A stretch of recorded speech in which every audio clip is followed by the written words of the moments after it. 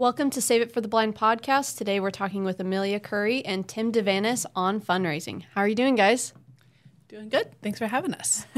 What about you, Tim? Very good. Thank you. I'm doing well. Thank you for having me.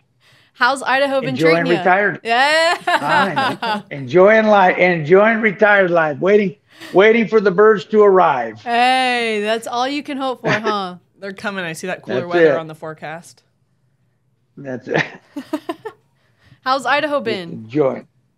Idaho's good. Idaho turned a little bit chilly finally, so we'll, it's time to go big game hunting. So it's time. There you go. Have you been up to anything fun lately? I know you were talking about some elk. I'm leaving Sunday to go to Montana to help my buddy up there, but we have been shooting some doves. Ooh. We did get a pretty good dove shoot, so that's it. That's it? Other than that, my wife has me busy doing chores. Working on that bathroom remodel. Now that you're retired, it's time to help her, huh? Time to help her. Yep. Do my chores. Yeah, that honey-do list has been growing for a few years. I mean, it's only right. What about you, Amelia?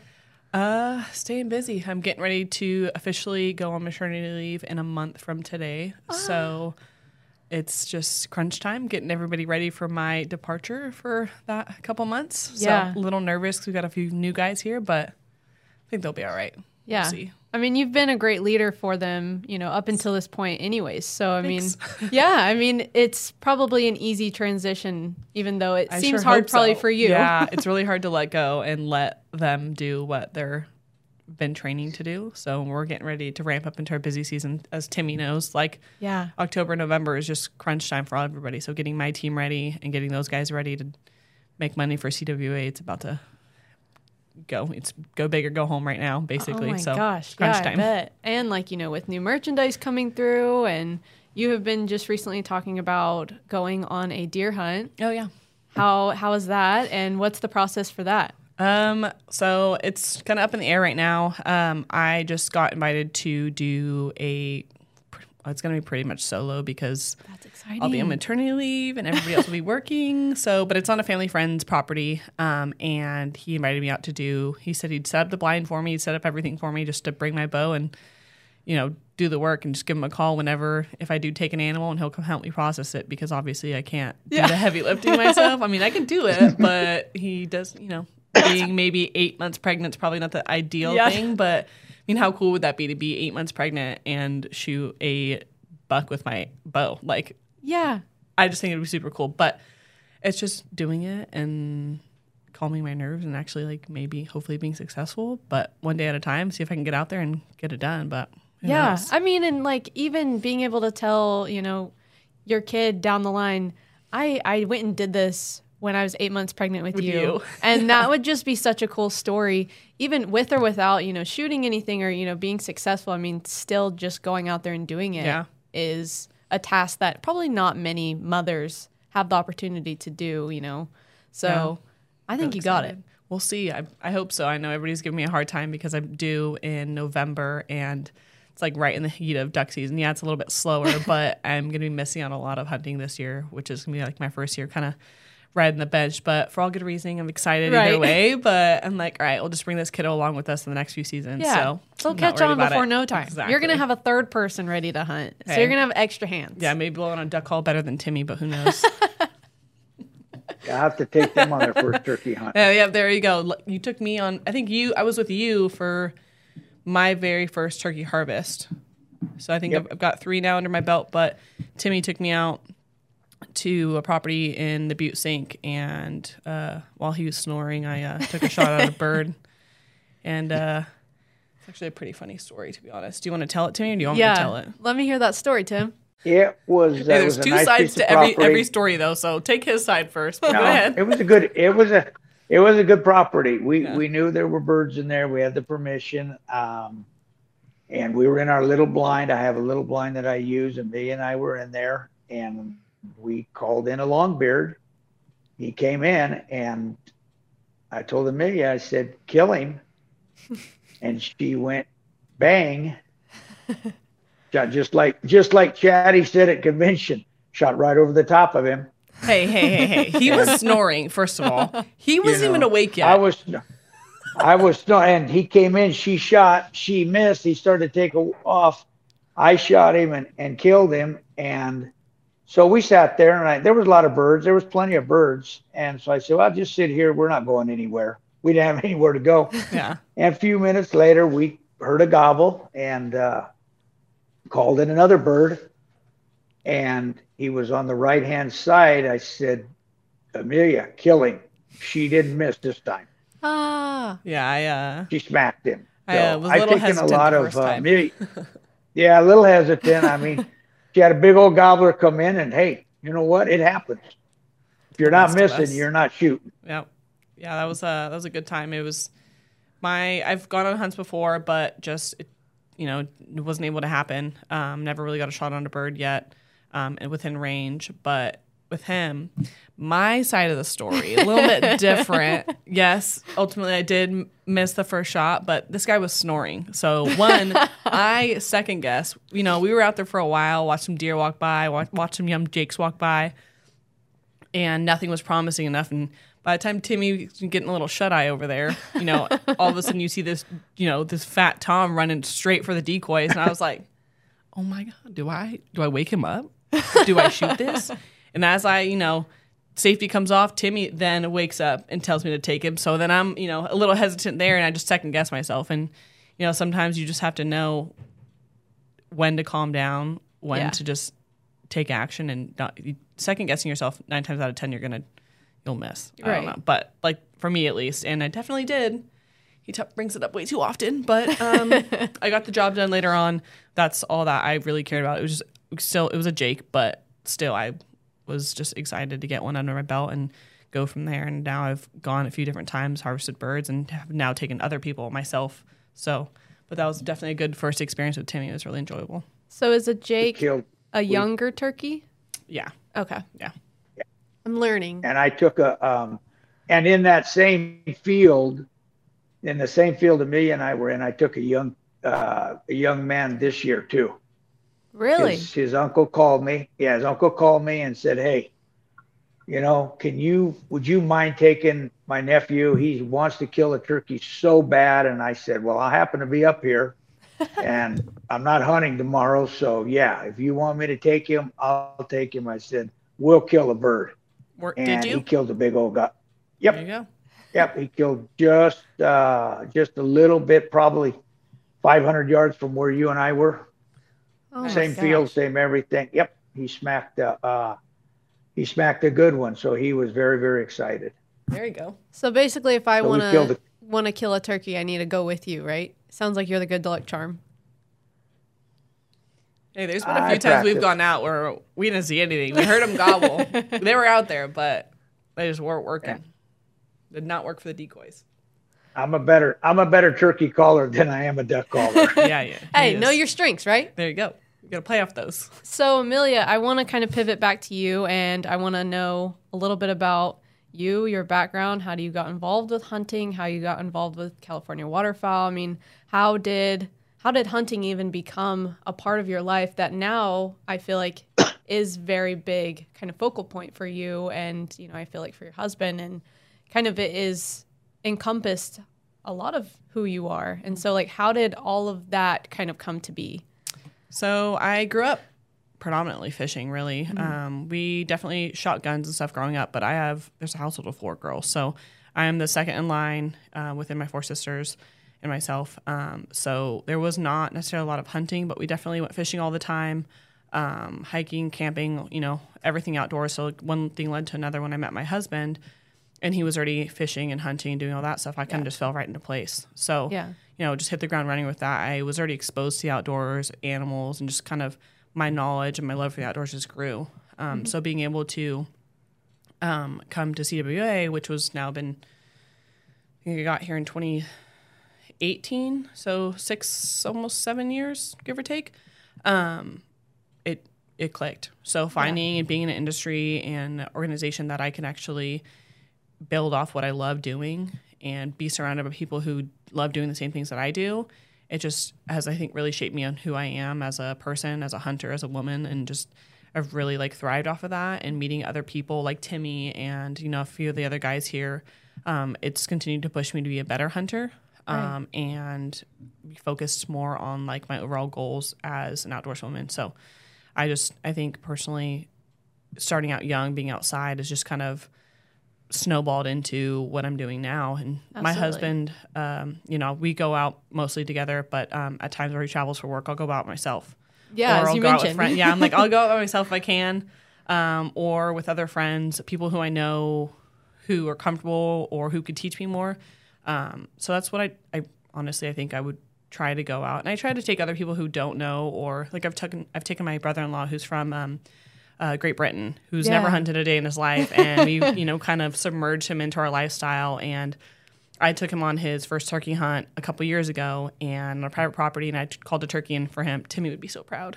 But called a turkey in for him, came right up to the decoys on the opposite side of the fence line. So we could not get him to commit to jumping the fence. And he stayed there for almost like 45 minutes, you know, just kind of toying with us back and forth. So we ultimately didn't get the job done that day, but we went back, and it was just a good time being able to like pass on what I've learned over the years from other people like Tim and my husband to other people. So just as much as I can have the opportunity to learn more, I try to do that. So just being in this industry at this organization, it just helps doing that, helps you grow in that field. I love it.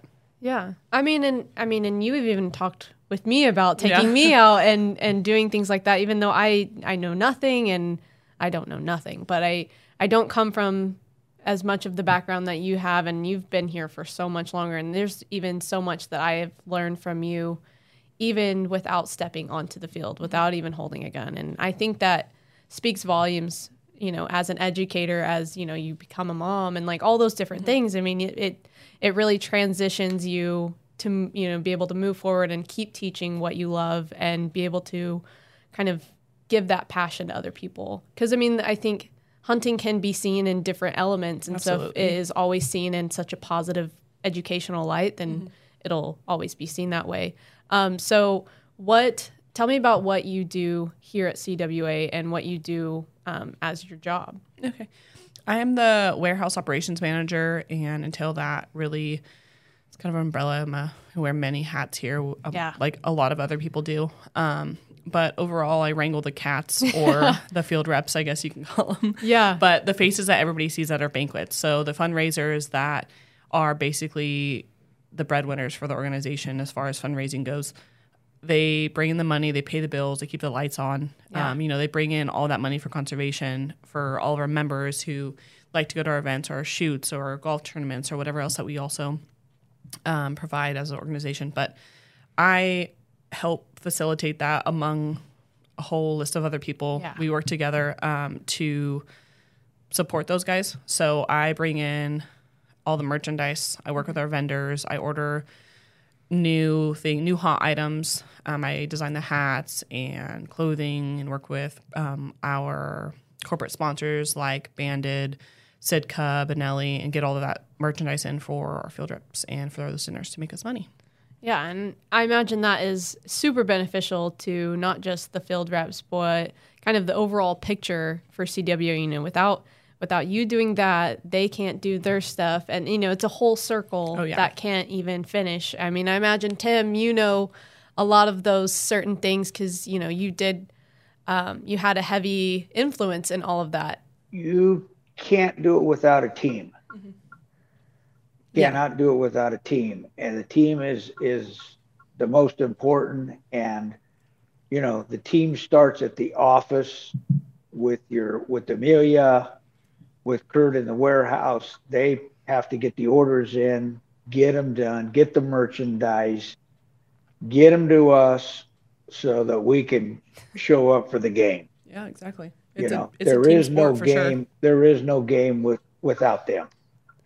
Yeah. And, you know, kind of going off of that, Tim, and, you know, you have just retired, and, you know, I know that you spent a very long time here at CWA and being involved in hunting and kind of all those different things. How did you get involved with hunting? How did you get involved with CWA? I mean, how did you become a part of this organization, and how was that transition to leaving? Because I imagine it wasn't an easy one at all. You know, being able to leave this organization probably was a tough pill to swallow, because you've been with these people so long that they become family. They become, you know, brothers and sisters and family members to you.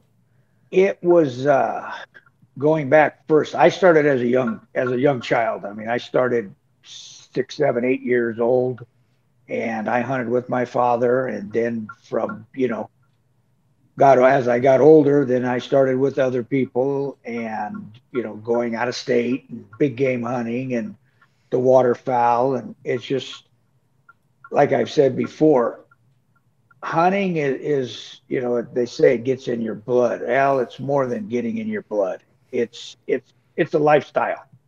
It is a lifestyle. Like I stated up in convention, for a lot of people that were not there, is that when you think about it, we are all related to one word, and that's hunting. Whether it's in that office as a secretary who never picks up a gun, she's still related to hunting through the office. Right. And if you eat wild game, you're related to hunting, whether you shot it or not. And so we're all kind of related to the same thing, and the word is hunting. And, you know, and so I've been doing it. I figured the other day, this will be my 57th year in the field. Wow. So, you know, when dove season opened, that was my 57th year. I called September 1st kind of the opening day of hunting season. So I started when I was little.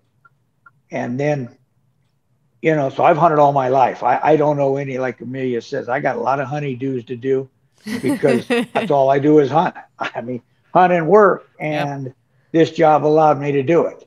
You know, the job was very fortunate, fit right in what I do, and it's what I do. How did you get involved with this job?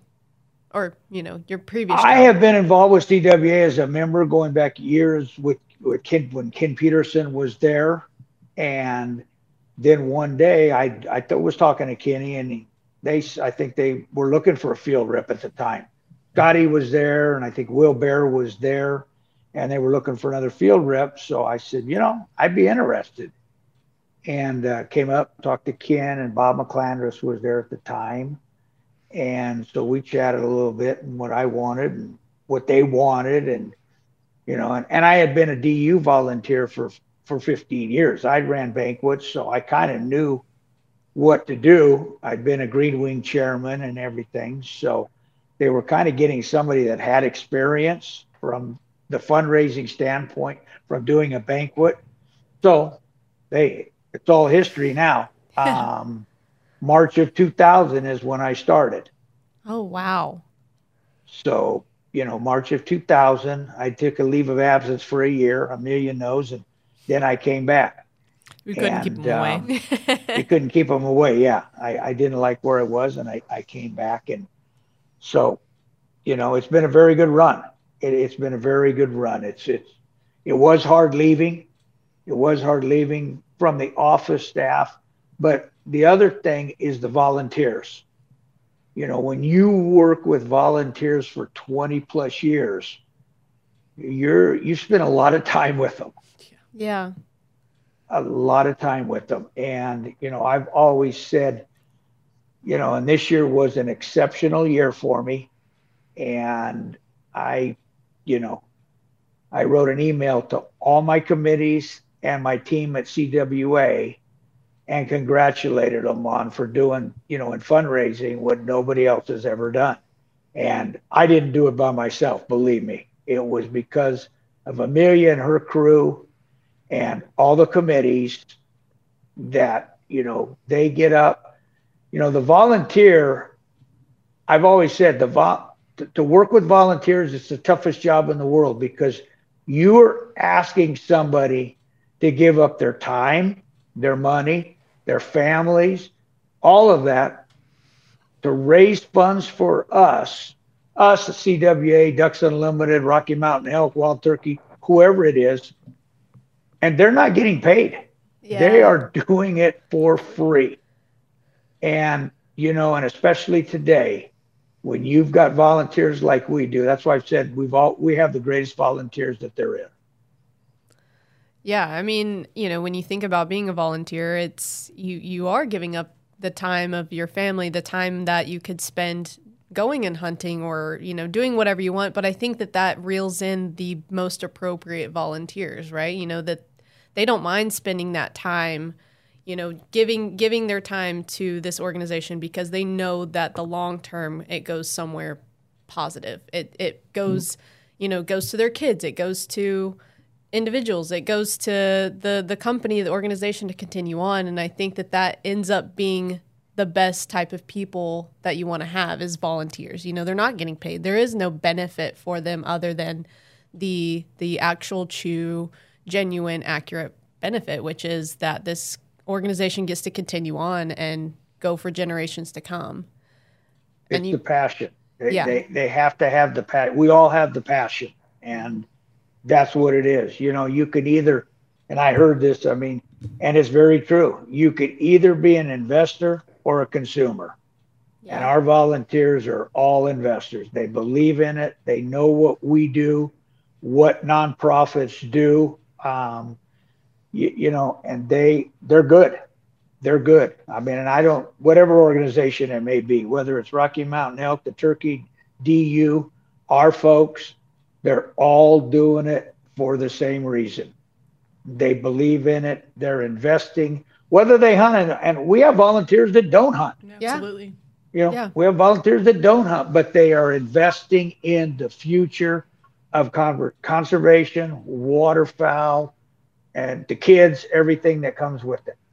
Yeah, whether it's hunting or, making wood duck boxes. The circle has to continue one way or another. So exactly. I think going off of that, Tim, the CWA has a series of events, throughout the season and opportunities to be immersed in hunts or dinners, and to make a difference through fundraisers. How has being connected to a hunting nonprofit changed your way of hunting or the way that you speak on it? Because I know sometimes that being involved in a nonprofit and fundraising for it while you're still hunting can sometimes be different. How has that changed, or has it changed? I don't think it's changed. I've always taught, I go back, I taught hunter safety for 30 years. Yeah.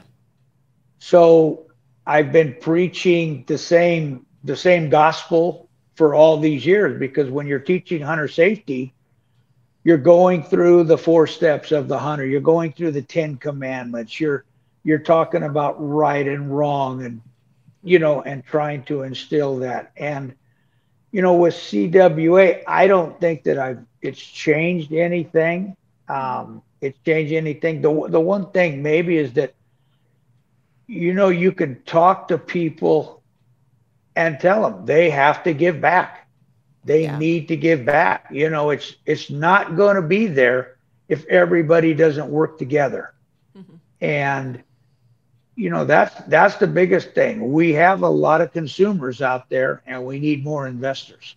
CWA gives you a bigger audience, I think. Yeah. So maybe, he was teaching before, but I think being at CWA, to me, correct me if I'm wrong, gave you a bigger audience to reach more people and teach that. Well, you teach that, and you reach more people, and when you do dinners, as long as I have, Scotty has, Darren has, when Daniel was there, you see people all over the country. You'll run into them and, hey, I know you. You're from CWA. I came to your dinner. And I look at them. I say, I see thousands of people just the Contra Costa crab feet. Oh, yeah. Okay. And so we talk, and it brings what it does, like in our world, Amelia also, is that all of a sudden you see somebody a long ways from home and you're on the same page. Mm-hmm. Yeah. You're on the same page, so it's like my wife has said. She goes, he knows everybody. He knows everybody. He may not know their name, but he knows everybody. And because you're all connected to hunting, that you're all connected to hunting. It's a small circle. Mm-hmm. It's a small circle, and you don't realize how small that circle is until you're out in it. And this guy doesn't, this guy knows that guy who knows that guy who knows that guy. And then it all comes back around. Oh yeah, I know him. So it gives you a big audience. And would you say the same for you, Amelia? Or how has, kind of fundraising for hunting while you're a hunter and, maybe on top of that being a girl hunter, how has all those kind of things kind of immersed with one another and changed the way you look at it? Because, I think, you didn't come from the immediate hunting background and then you got kind of into it as far as, then your job and all the different things. How has that whole process happened? I imagine it's not always been a glamorous road. No, I definitely think and I can't speak for all women, but I think being a woman in this industry can have its, challenges. There's pluses and negatives of, I guess, everything really. Yeah. But I've had the opportunity to go to our events, go help out with, if Timmy can't make it because he was in Idaho, and I've ran the Chico shoot. I've done some events for him. I've done some for the other guys as well. So I see firsthand our members, the people who are out there, like you said, working for free, bringing money in with us, all the fundraising events that you just network with people. You meet, you like you said, you notice that how small that circle is. Everybody knows everybody. So just everything's intertwined. So just meeting people, and especially during season, like the season, any season really. Yeah. So also there's a lot of give and take. So if and Timmy knows this too, because there's different events that happen during, again, any hunting season, whether that be dove season, deer season, turkey, anything. Mm-hmm. So you also have to know that with being a field rep, with being some of these guys or being in fundraising, that you're going to lose out on some opportunities, but also you're going to gain the ability to build relationships with people that come new and exciting opportunities. With that being said, I've networked with so many people over the years, just being here, that I've had so many different hunting opportunities. So yes, I go to his events. I will never say no to go to a fundraising event just because of the opportunity to network with people and meet new people and establish myself and get opportunities to go on hunts and build relationships with people. And, I talk to people every single day who have my personal cell phone number. Yeah. Whether that's 6 o'clock in the morning or even earlier on the way out to the blind or whatever it may be till 8, if not later at nighttime. Just honestly talking about hunting, talking about work, talking about what they're going on with CWA, what's going to happen here soon. And it's just the opportunity to network and meet these people, even if it has nothing to do with CWA, just building relationships. It's just, I think for me personally, especially being a girl, I've been able to build off of that because it's given me more opportunities to get into the field.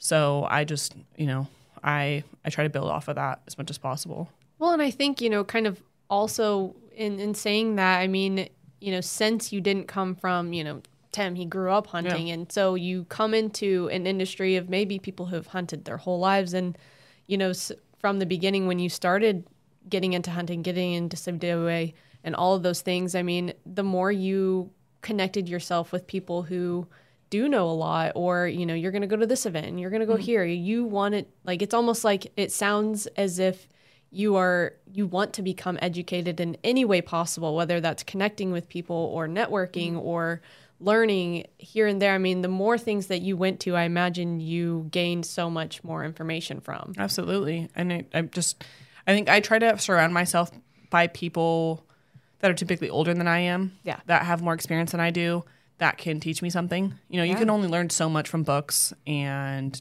school and everything else, but I think getting that hands-on experience for me personally, real life experience at hardcore, getting your hands dirty, getting out there, learning how to call, learning how to, shoot a gun properly, learning how to do all these things. It takes time, but just networking, building those relationships and having those relationships be people that you can count on to teach you the right way. And you guys all stand for the same cause. You all stand for organizations like CWA. It's helped me, I think, become a better hunter and learn a lot more than, I talk to you about all the time. There's little things that you have questions about, and it's exciting because I think there might be one other female hunter that she just started hunting maybe last year here, but other than that, female wise in the office, I'm it. That's it. So no, I remember from the very beginning, I remember Brad telling me, hey, Amelia's going to be who you need to go to. If you have any hunting questions, I was like, okay, I'll just ask her everything. That's fine. Open doors. If I can answer it, I'll answer it. If not, I will get you the person who can answer it properly. See, but I think that is really important. Sometimes I think people get carried away in thinking that they know all. And there's been so many times where you're like, I don't know. Let's go ask. Oh, I'm not going to pretend like I know everything because, there's regulations to every species you're going to hunt. So if there's something I'm going to tell you wrong, I'd rather not. I'm not going to tell you bad information. I'll tell you what exactly I know. If I don't know it, let's go find out together because I also want to know. I don't know. I want to know. Just before the podcast, Tim, I asked her, I was like, okay, so, because, there's like a bunch of turkeys that walk around the office. And I said, okay, will every turkey that is a male turkey have a beard? And she said, not always. And I was like, oh my gosh. Because, I'm trying to learn. So she said, not always. And that sometimes, they will have a beard and whatever. But I think, being transparent to the learner, to the audience is really nice. Mm-hmm. But it also reaffirms what you do know.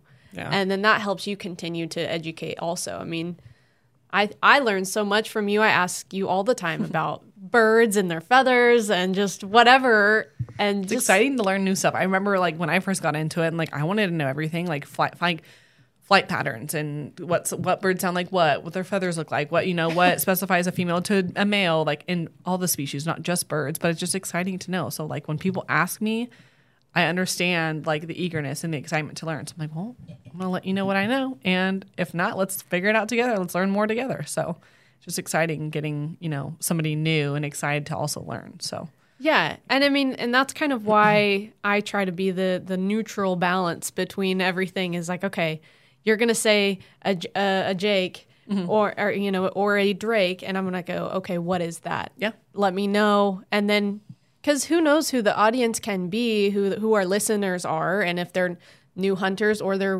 well-experienced hunters, it then reaffirms that we do know what we're talking about and or we want to educate the future. And I think that all then kind of circles back to fundraising and being able to make sure that this podcast gets to continue and that, Amelia, you get to be still a voice that is listened to. And Tim, you continue to be somebody that we look up to and we want to have on the podcast because you're such a light that, I learned so much just from being around you. And I only got to see you a handful of times.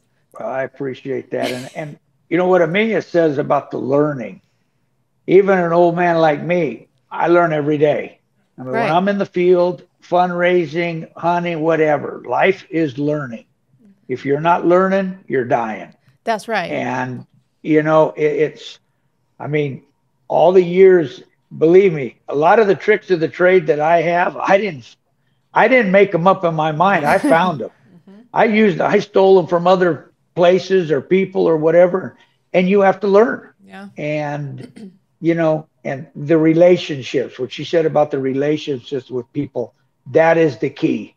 That is probably, everybody thinks about hunting as killing, and the killing is the end result of the hunting.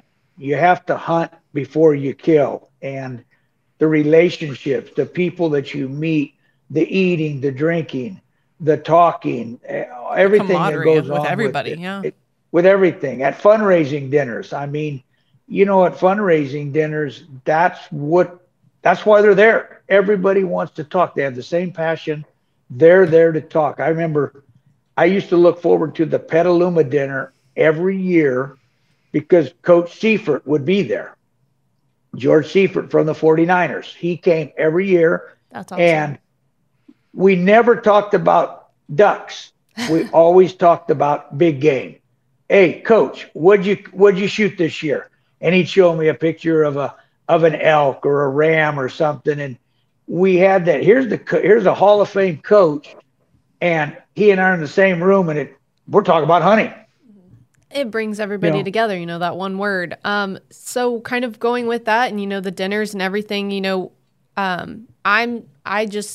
joined CWA in April, and so I'm still getting familiar with all the different ways, we fundraise. So kind of turning this on to you, Tim, what are the different fundraising efforts that CWA does? You know, I know dinners are the big ones, but what are some of the other ones that we do? Well, we have our dinners, which are bread and butter, but there's lots of things. You know, we have shoots. We have sporting clay shoots. I know the other day the Chico guys and gals started a bunko. Yeah. Oh yeah, they did a ladies bunko day. Yeah, something kind of different. You know, it's still with the shoots, the dinners, special raffles, the prize bash, just different things like that. It just gives everybody something to do. You know, at the dinners, it's not just go, show up, buy a raffle ticket, eat a meal, and go home. We have the live auction. You have games. You have different items. Some dinners have, you know, better items than others. Some have less. Some have more. It's just so, there's so much stuff out there. There's so much stuff out there. And I think our dinners, I've been to dinners here in Idaho, and I have to say our dinners are a lot better ran and a lot more fun. Our dinners are fun, you know, from everything, from our auctioneer to the raffle girls to the committees to everybody. It's I've always summed it up.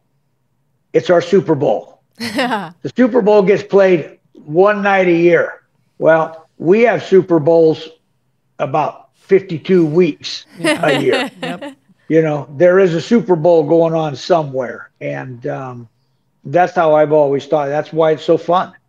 And without those dinners, I mean, things would they cease to exist? Yeah, they keep the lights on. I mean, is that without the volunteers? And again, going back to, there's where your relationships with your volunteers comes into play. You have to have good volunteers that you know are going to get the job done. And it starts with the chairmans. The chairmans are first, and then it goes down the line from there. And I had a few years back, before I moved, I had one dinner chairman. He was going to have a committee meeting. And I said, "You want me to come up?" He goes, "If I need you here to run my committee meeting, I'm not doing what I was supposed to be doing." And I said, "That's fair. You let me know." I said, "Fair enough. You let me know when you need help. Other than that, I won't bother you." And, you know, and Amelia tell you, I've had a couple dinner chairmen that when Christine was there and now Crystal, they don't even talk to Tim. They talk straight to those gals, and they said, "You just make sure Tim does his job. Order the merchandise, get the merchandise, and make sure he's here." Yep. He says, "Other than that, we don't need to talk to him."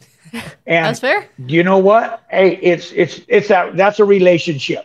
Absolutely. That's a relationship, because they know I'm going to do my end, they're going to do their end, and Crystal, or now it's Crystal, is going to do her end. And that's it. Mm-hmm. I mean, you mentioned earlier about like it's a team process, and you know, if you looked at like a football team, baseball team, in order to win the championship, everyone has to be able to do their job and be able to show up, and you have to trust one another that someone else is. And you know, kind of with that, you don't second guess that someone else is showing up or this or that. You just have to trust that they're doing their job, and I think that just makes a well-oiled machine for everyone around you, and that's probably why the dinners are so great. That's what I mean. Exactly. You have to have you know, Michael Jordan doesn't win all those championships without Scottie Pippen, Dennis Rodman, Steve Kerr. Joe Montana doesn't win championships without Jerry Rice or Ronnie Lott. It just, you know, even Tiger Woods, he doesn't win them all without a good coach and a good caddy. There you go. Right. Everyone needs so somebody. You have to have a team. Everybody needs somebody. Yeah. I mean, you know, kind of in that same aspect, I mean, without the dinners, you know, things would kind of cease to exist. I mean, without things in the warehouse being able to be organized and needing to get out there for the FORs and things, I mean, that would also cease to exist. I mean, how does, you know, the products in the warehouse impact CWA as an organization and like your role? directly. Like that's, like I said earlier, it's a bread and butter. Take COVID, for instance.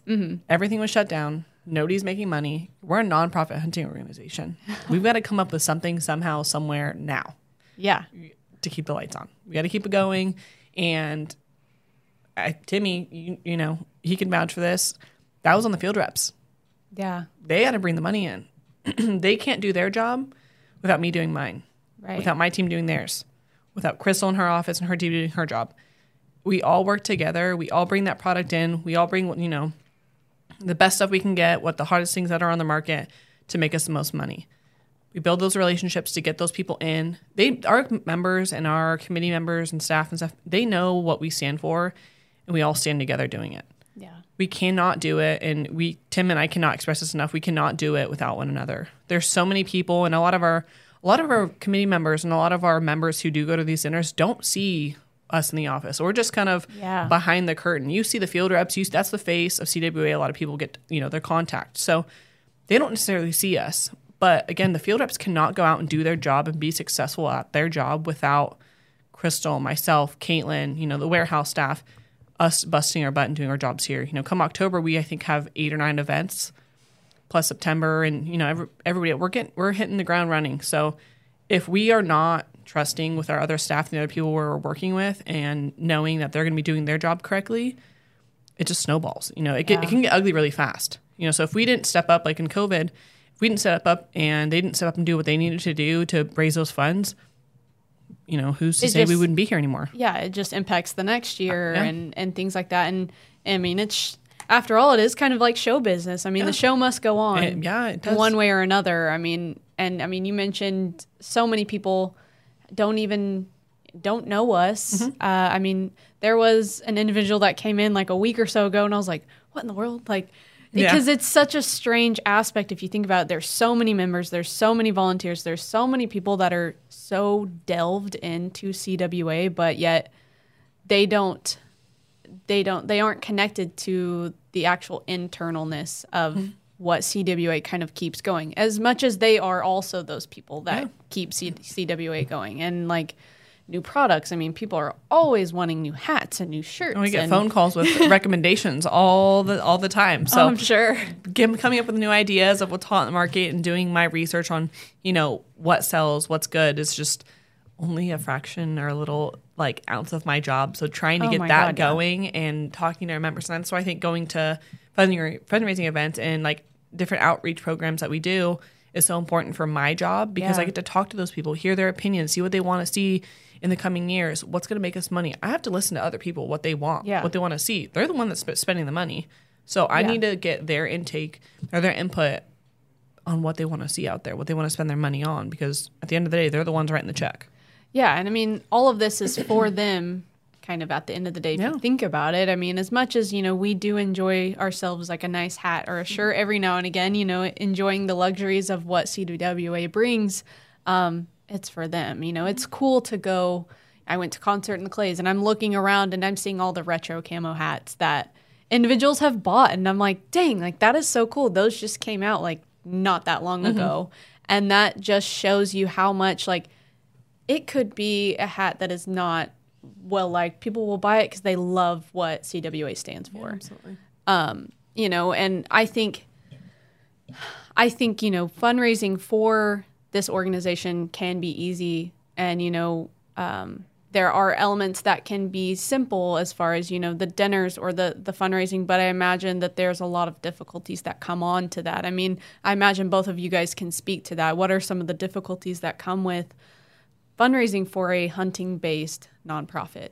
The economy, the market. So, you know, like if people are hurting, we're hurting. Yeah. If they don't want to spend, everybody wants to do it for the ducks. Everybody wants to, you know, spend money where they can, support us how they can, but sometimes it's hard. Money's tight. You know, we're, again, a nonprofit organization. So we get money when people get money, when they're, you know, there's extra. When they're willing to support us when they can. Not everybody can all the time. So I think, Timmy, you could attest to this too. There's some dinners sometimes that some years do great or record breaking, and other years they get hit a little bit harder. So it's just, I think, Timmy, correct me if I'm wrong, I think it really depends too on the economy, what people, you know, what the world's looking like is. That's true. Yeah, it can be difficult. Economy, and the other thing, Dylan, that it goes back to is the volunteers. Mm-hmm. You know, the toughest thing about fundraising is to find the next volunteer. Yeah. Yeah. All right, who's going to give back? I mean, we have volunteers. We have volunteers that have been there since I've been there. All right, they were there for 23 years. They're still there. They're going to get old like me. They're not going to be there much longer. We need to find that investor. We need to find that person that wants to be on a committee, that wants to raise funds, that wants to keep the organization going. And this is all organizations. I mean, not just us, but this is how it has to work. And, you know, I've heard it so much, you know, well, I just don't have time. I don't have time or whatever. I said, well, then if you don't have time, did you want to sell your guns? Yeah. Well, what do you mean? Well, if you don't have time to help and put back, how do you have time to go hunting? Yeah. Right. Oh, well, I have. Well, that's different. Yeah, wait a minute. Yeah. Well, Pump the let brakes. me see here.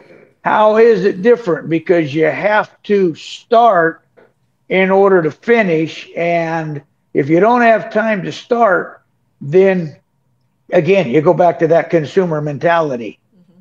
And that's I think the difficulties with fundraising is finding the next generation of volunteers, because it has to continue.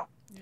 And so would you say that is kind of one of the important parts of why these events should still exist, is being able to continue that ideation of, you know, if you want hunting to exist, you have to be able to give back. You have to be able to volunteer. You have to be able to keep that balance.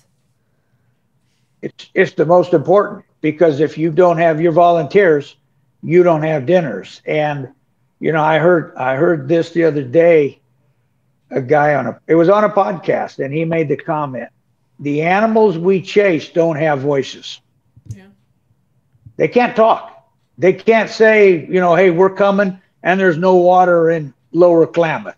Yeah. We're migrating out of the hills and there's no grass down for the winter, you know, at the winter range. We are their voice, and the volunteers, it's the most important, because that's the blood. That's the blood that keeps the heart pumping. It's the future of everything, because you've got guys that have been gals. You know, I have lady chairs also, and, you know, been there 20 years, 22 years. Well, sooner or later, they're going to retire, and where's that next? Who's next? We're working on it. Yeah. I'll tell you what, we've got some new, young, fresh guys in here, and the start of building those younger committees. You know, we're dipping into those different colleges and surrounding areas, and working with Aiden, who's our new field rep, and he's young. He's, 20, 22, 23, and he's just trying to reach out and branch out to that younger generation. And we're starting to pile those. Like Timmy said, everybody's retiring. They're not going to be here forever, So we need to be able to dip in for that future generation. And I think Aiden's just really trying to get after it. Using another one, and I always use sports analogies because I think they work the best, but they do. And he's hot right now. I mean, you look at what Dion said when Dion went to Colorado, he says, "We're coming." Yeah. He says, "We're coming. Take me serious. We're coming." Well, you know what?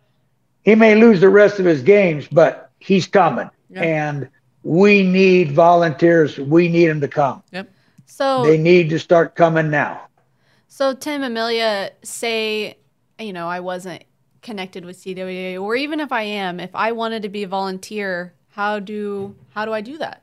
Who do I contact, or like, what's the first step for me to be able to be involved? Pick the phone up. Give us a call. 9 times out of 10, you get a phone call, you get into CWA, whether it's one of our office staff, somebody's going to get you in the right direction. Okay. We'll pinpoint where you're coming from.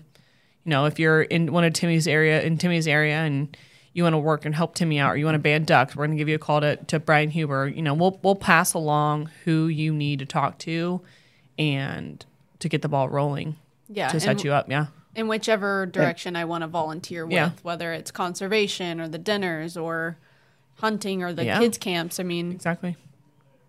That's the key there, Dylan. Amelia's 100% right, is that maybe they don't want to be on a committee. Okay, but they like banding ducks. Great, we'll call Hughes. Talk to Hughes.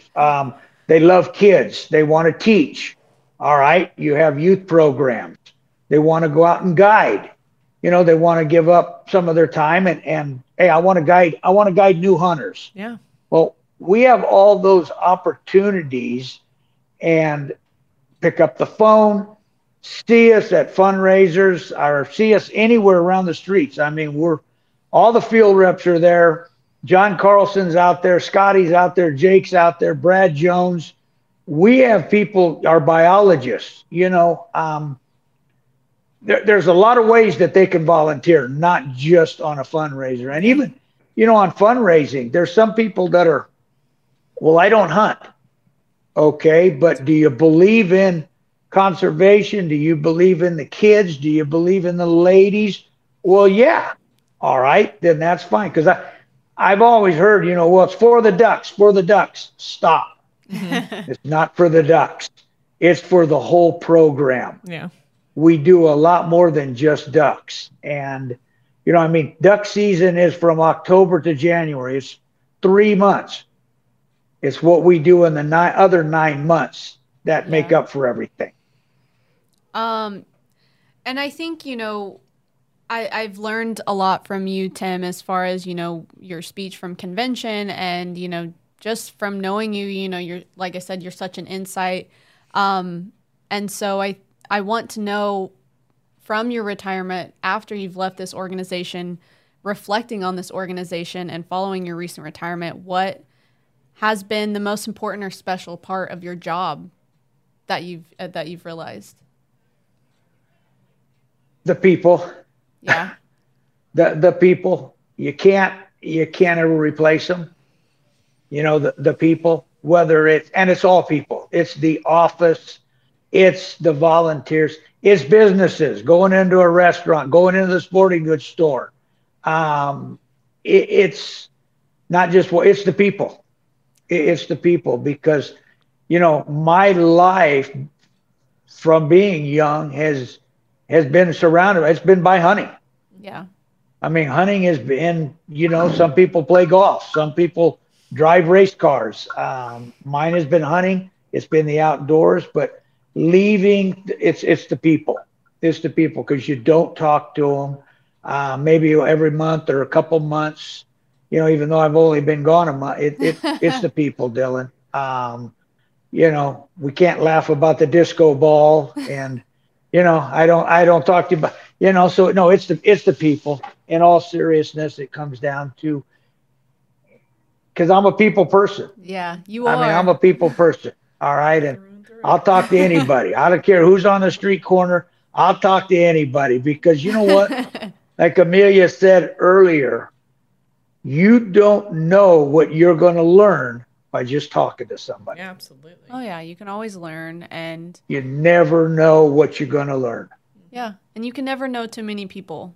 Nope. As much as, you know, people say, "Oh, I've known enough people," and we joked about that even yesterday. And it's like, no, you actually can. I didn't know any of you guys before I moved here, and now I'm thankful that I moved here and I know you now. You know, I mean, you can never know too many people, and I think even me getting involved in this organization and learning about hunting, even though I didn't come from a hunting background, and all I did know was that I really loved animals, and how bad could being involved with an organization that really likes animals be? So what do you guys see the future looking like? I mean, whether it's hunting from, you know, a hunter standpoint, or just and you know, looking at for the kids of the future. I mean, how does that look like for you guys? I think obviously I'm pregnant, but I think the future is the children. I think passing on what generations and generations did before us to this next generation and the generations to come after is the most important thing, you know, continuing the work we do today, continuing the work Timmy did before us, you know, just standing as an organization and instilling those values that we believe as an organization in the future generation. I think that's the most important. Like, to me, I think that's important. You know, it's one of the most important things, I think. And just teaching what we can, the knowledge that we have to those generations to come. I don't know about you, Timmy, but I mean, you have a granddaughter. You know what? Obviously, Pepe might not hunt, but she knows, she learns things from Timmy all the time, whether it's, Absolutely, I imagine. you just look at your parents, or whether they've hunted or not hunted, but there's certain things that you learn from people you're surrounded by. And I just think good or bad, you're learning something, you're picking something up, but just getting that new generation to instill the same values, or understand where we're coming from. Understanding is important. Yeah. It's just understanding, and this world's, crazy, but just picking up some of the things that we can and those values for that next generation to come, I think is just really important overall. Yeah. It's going to be a tough road. Mm-hmm. It's going to be rough because we still have a lot of people out there that don't get it. Yeah. And sometimes we do a poor job of explaining it to them. Because like you said, Dylan, you came because you like animals. Well, if you like animals, how can you kill them? Yeah. And, that's a hunter.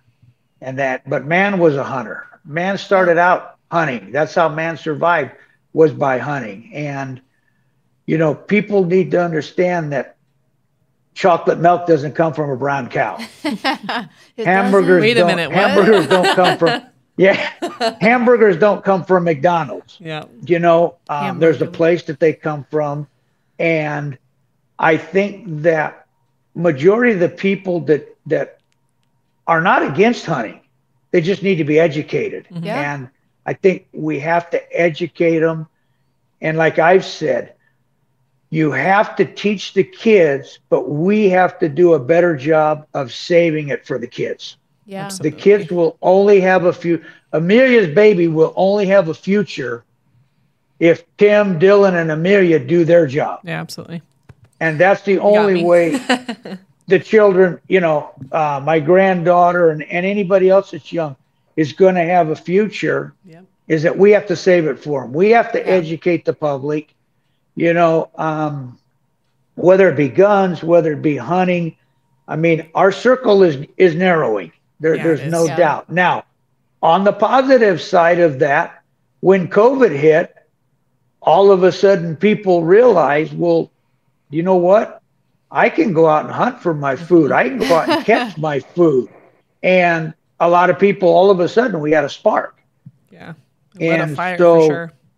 We lit a fire. We lit a fire during COVID. So there is some positive that came out of it. We lit that fire, and we just have to continue that fire. But education is the biggest thing. And the one thing that I found over the years, and Amelia will attest to that, is by cooking. Yeah. You can get an aunt to somebody that doesn't like hunting, and all of a sudden you serve them up something they've never had, and it's good. Yeah. Oh, I never knew. They'll keep coming. They'll keep coming. Hey, John. Yep. John Carlson's pheasant enchiladas are. Those are so nice. Yep. So we laugh about it, but that is a way. That is a way that you can educate people that, and I know, I get off on tangents, but I laugh because for years everybody talks about organic. Well, organic this, organic that. There's nothing more organic than hunting and fishing. Yep, absolutely. That's where it is. That's as organic as you're going to get is from field the to wild. table. From field to table. And you look at Hank Shaw, Scott Lasath, the chefs that are out there that prepare and some of those recipes, it's phenomenal. Mm-hmm. It's and that's how you educate people. That was, I think, one of my favorite things was finding recipes and things that work, and some things you don't need a doctor of whatsoever. A little bit of bread, a little bit of butter and garlic, salt, pepper, a little pan sear, and you're good. But some things you want to doctor up a little bit more, make fancy. But a lot of the times, 9 times out of 10, throw it on a skillet with a little butter and call it good. But it's different for everybody. Not everybody likes that gamey taste, depending on what it is, obviously. But you cater to the flavors. You can make it turn into a little bit of salt, pepper, ate whatever. a few dinners at your house, and I've enjoyed every single one of them. This is great. Good, I'm glad. But the kitchen, I think, is just an important part. Yeah, when they come to my house, they go, okay, what are we getting this time? I don't know, but you just just take a bite of it. If you don't like it, then, I'll give you a hot dog. Yeah. But hot dogs. No, I think going back to it, it's going to be it's going to be a tough road, but the organization can withstand it. The hunting community can withstand it because we've withstood it for years and years and years. And, you have to remember that hunting is a privilege. Absolutely. It's not a right. They can take it away at any time, but that circle is pretty darn strong. Yeah. But that knowledge too should light a fire with you anyways. Just knowing it's not yours always, Yeah. Something you got to stand up and fight for. Yeah, absolutely. Well, I want to thank you guys both for being on the podcast. I think both of your insights on so many different topics can only educate and further hunting and, everything involved with it, whether it be fundraising or, just straight from food to table and all those different things. And absolutely, our kids are the future. So thank you so much for being on today and sharing your knowledge. Thank you very much, and keep me in the loop. All right, Timmy, we'll talk soon. My name is Carson. Thanks for watching the Save It for the Blind podcast here at the CWA Roseville headquarters. You can find this podcast at Spotify, Apple Podcasts, and wherever podcasts are found.